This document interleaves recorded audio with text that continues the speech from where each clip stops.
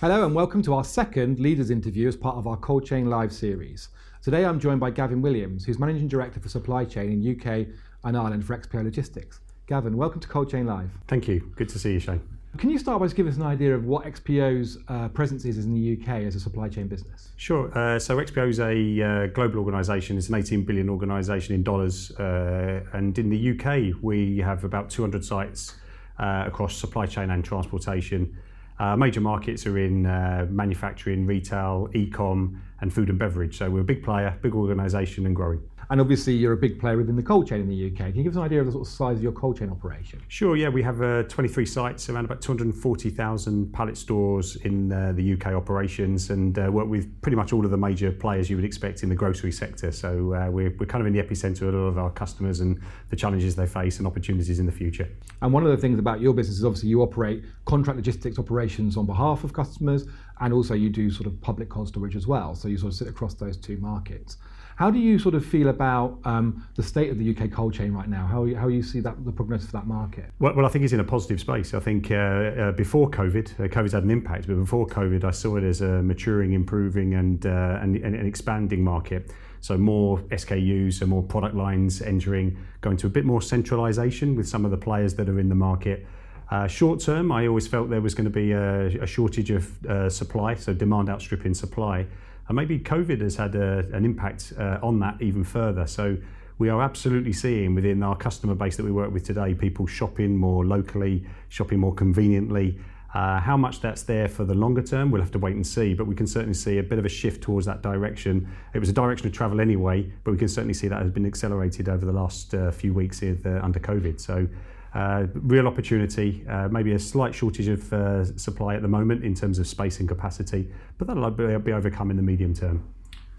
Great. I will ask you a bit more about that in a second, but just can I ask you about, obviously, as a business, you've been working for the last 6 months in the lockdown period. How have you and the team coped with the sort of restrictions and challenges of working in an unprecedented situation? Brilliantly, I think. So you're in our head office today, which would normally have best part of 200 people in it. Today you walk around, there's maybe 10. So first thing, I guess, is to talk about people. So the people bit was really important, and nobody's got the experience of a pandemic, I don't think, but I certainly didn't have. But we're an agile and responsive business, and very quickly we made the decision to allow people to work from home, provide the facilities and the infrastructure to allow them to do that.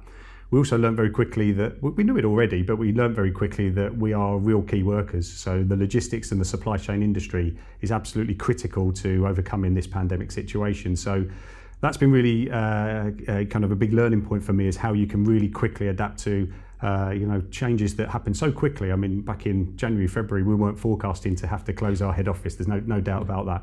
In terms of the business side of things, well, we've done pretty well actually. Everyone was impacted in our quarter two, so in the March through to June time. We're not immune to the market, but our core sectors, which are in food and beverage, e-com, and manufacturing, those businesses have kept going, and actually for many of them they've been operating at anything between 5 and 30% up year on year. So it's quite strange. In some parts of the business we've been in peak above peak for a long time, but in some parts of the business, hospitality perhaps is the one I've got my mind on there. We've seen a real drop in demand, and that's probably the only area that it's not the biggest part of our business, but it's probably the only area that hasn't yet got back to full recovery. But the other areas in food and beverage, e-com, even retail is coming back, and certainly manufacturing. Those businesses have really come back with a vengeance, and we're in a good space in September. We're only 9 months in, though, into our year, but we're in a good space. And in terms of the sort of labour kind of sort of pressures that have been created by the situation, with those sort of changes in dynamics, have you been able to be quite agile with how you've been able to move your resource around? Well, yeah, but that's been a real challenge. So, firstly, if I go back to March and April, everyone had their own interpretation of what a key worker was. So people in food and medical areas, they knew they were key workers because the government were talking about those being real key sectors. But we've been able to help and influence the government. We're on a few forums with government think tanks, and we've been saying to them they need to get their messages louder, that key workers are beyond food. It's other sectors that have been really important as well. And our employees over time have kind of realised that they are a key worker, in terms of whether they work in e-com or retail. Carrying on working was government advice, and we followed that. We've had our challenges, when it's very hard when you've got a situation where, you're restricting visitors, restricting people to sites, to be able to respond to big surges of demand. because it's hard to get people to move from one site to another and do that in a really safe way. So historically, you would move people in, put them in cars or put them in, vans or whatever it be. That's been really difficult because you can't do that in a COVID situation. So the way we've responded is really been a key part. It's been with our customers and their stores and their networks to make sure that actually we try and even out the volume over the course of the week. And that's something that's very much happened in the food and beverage and the cool chain actually. We've been able to spread volume rather than it being a peak on a Thursday, Friday, peak on a Monday, Tuesday, Wednesday as well. So spreading the volume a bit evenly has allowed us to be able to manage the forecast and the volumes to its maximum over a long period of time. So. And do you think that's a sort of lesson learned in terms of how the interaction between yourselves and your customers and across the piece? Do you think there's something that we will stay with us once we get back to whatever new normal looks like?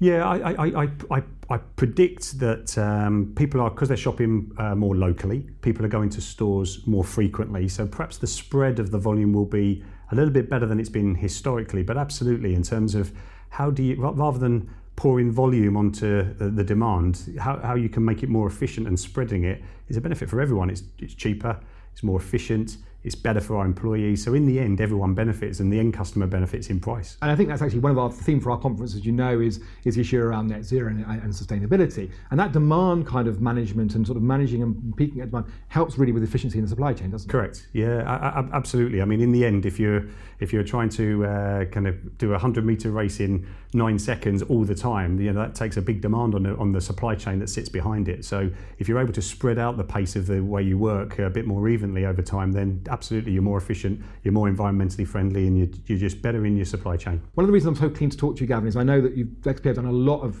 in the last sort of year, last 4 or 5 years, in terms of investing in innovation and change in your business. Can you sort of tell us a bit about how you sort of made the decisions around the investments that you've made linked to the efficiencies that you've achieved and how that impacts on your environmental performance? Yeah, absolutely. So we invest $550 million globally in technology. So, I've been in the business for nearly 6 years. That was a big difference when I joined the business under XPO, is how important technology and the focus on it was within our organisation. And there's good reason for it. You can't keep doing, everyone works efficiently. I trust everyone, all our employees do work efficiently, but they need help. And the way to do that is to invest in the resources that you've got. So therefore simplify their jobs, make them more efficiently. So what we do is we target our technology in specific areas that improve or solve problems. So there's no point just putting technology out there for technology's sake. There's lots of things you can apply, but if they don't solve our problems, then they're not going to be more efficient and more environmentally friendly. So some of the areas that we've been investing in is we've got XPO Connect, which is a software system that sits across our suppliers, our operations and our customers, and optimizes the efficiency of our fleet within our business. It's come from the US. We've imported it into our European business, and that's something that's very big for us. We're also looking and also have deployed cobots in our business. So this is about making our employees safer, because they're not having to drag around pallet trucks all the time. So it's safer for them. They're able to walk around hands-free. And it's also not only more efficient, it's also more effective, because the quality of the work they do is A1, whereas it's reliant on people normally.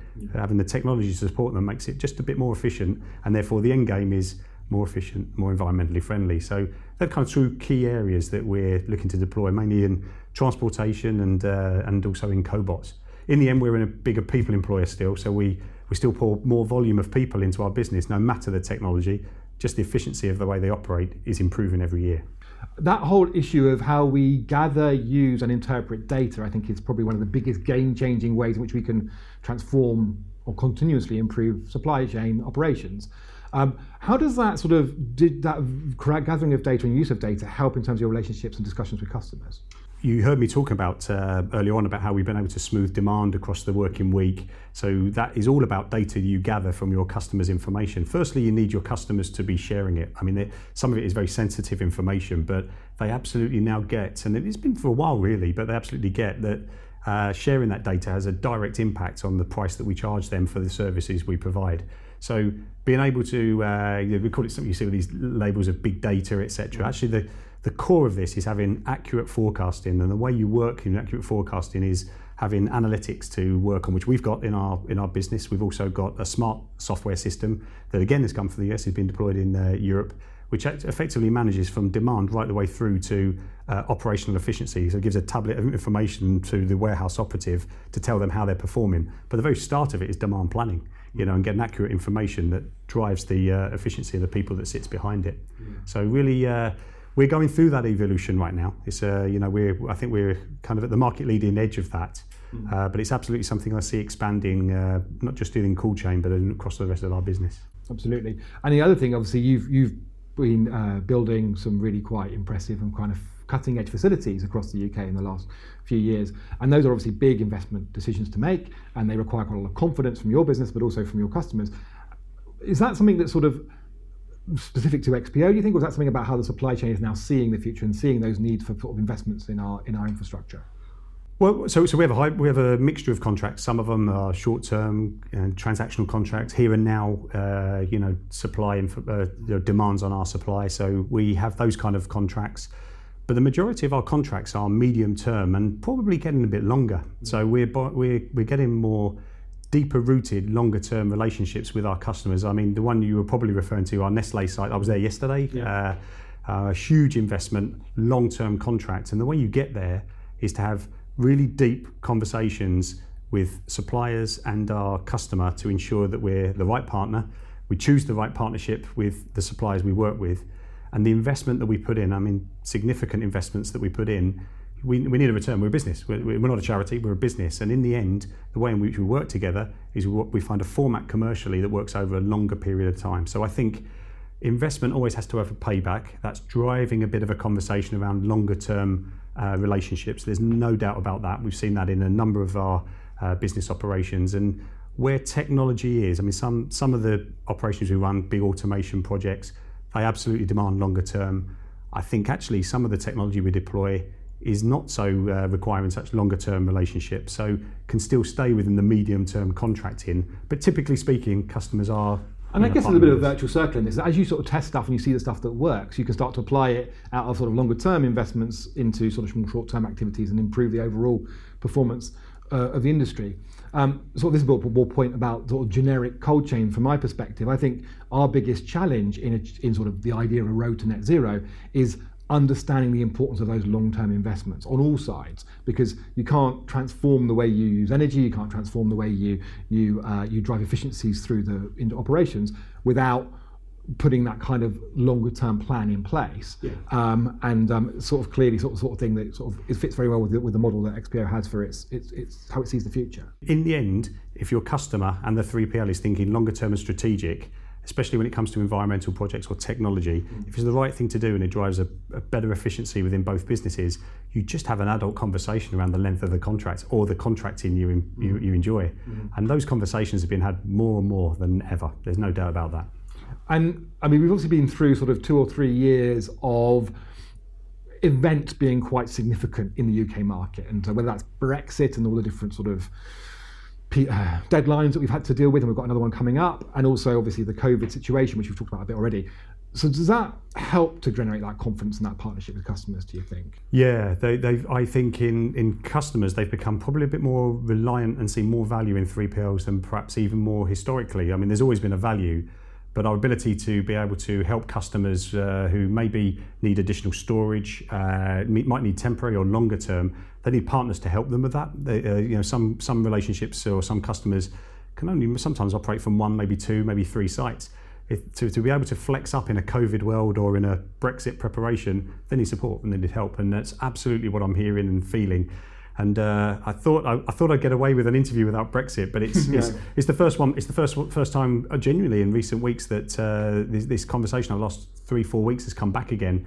Last year it was everything, and COVID's taken that off a little bit. But Brexit's coming, obviously again, and we're kind of involved in lots of kind of help and think tanks with government as well to see what's coming as the future, and we think we've got a network that supports. Obviously, XPO, you're running the UK business, which is a very large operation in its own right, but obviously you're part of a much global network, as you said at the start.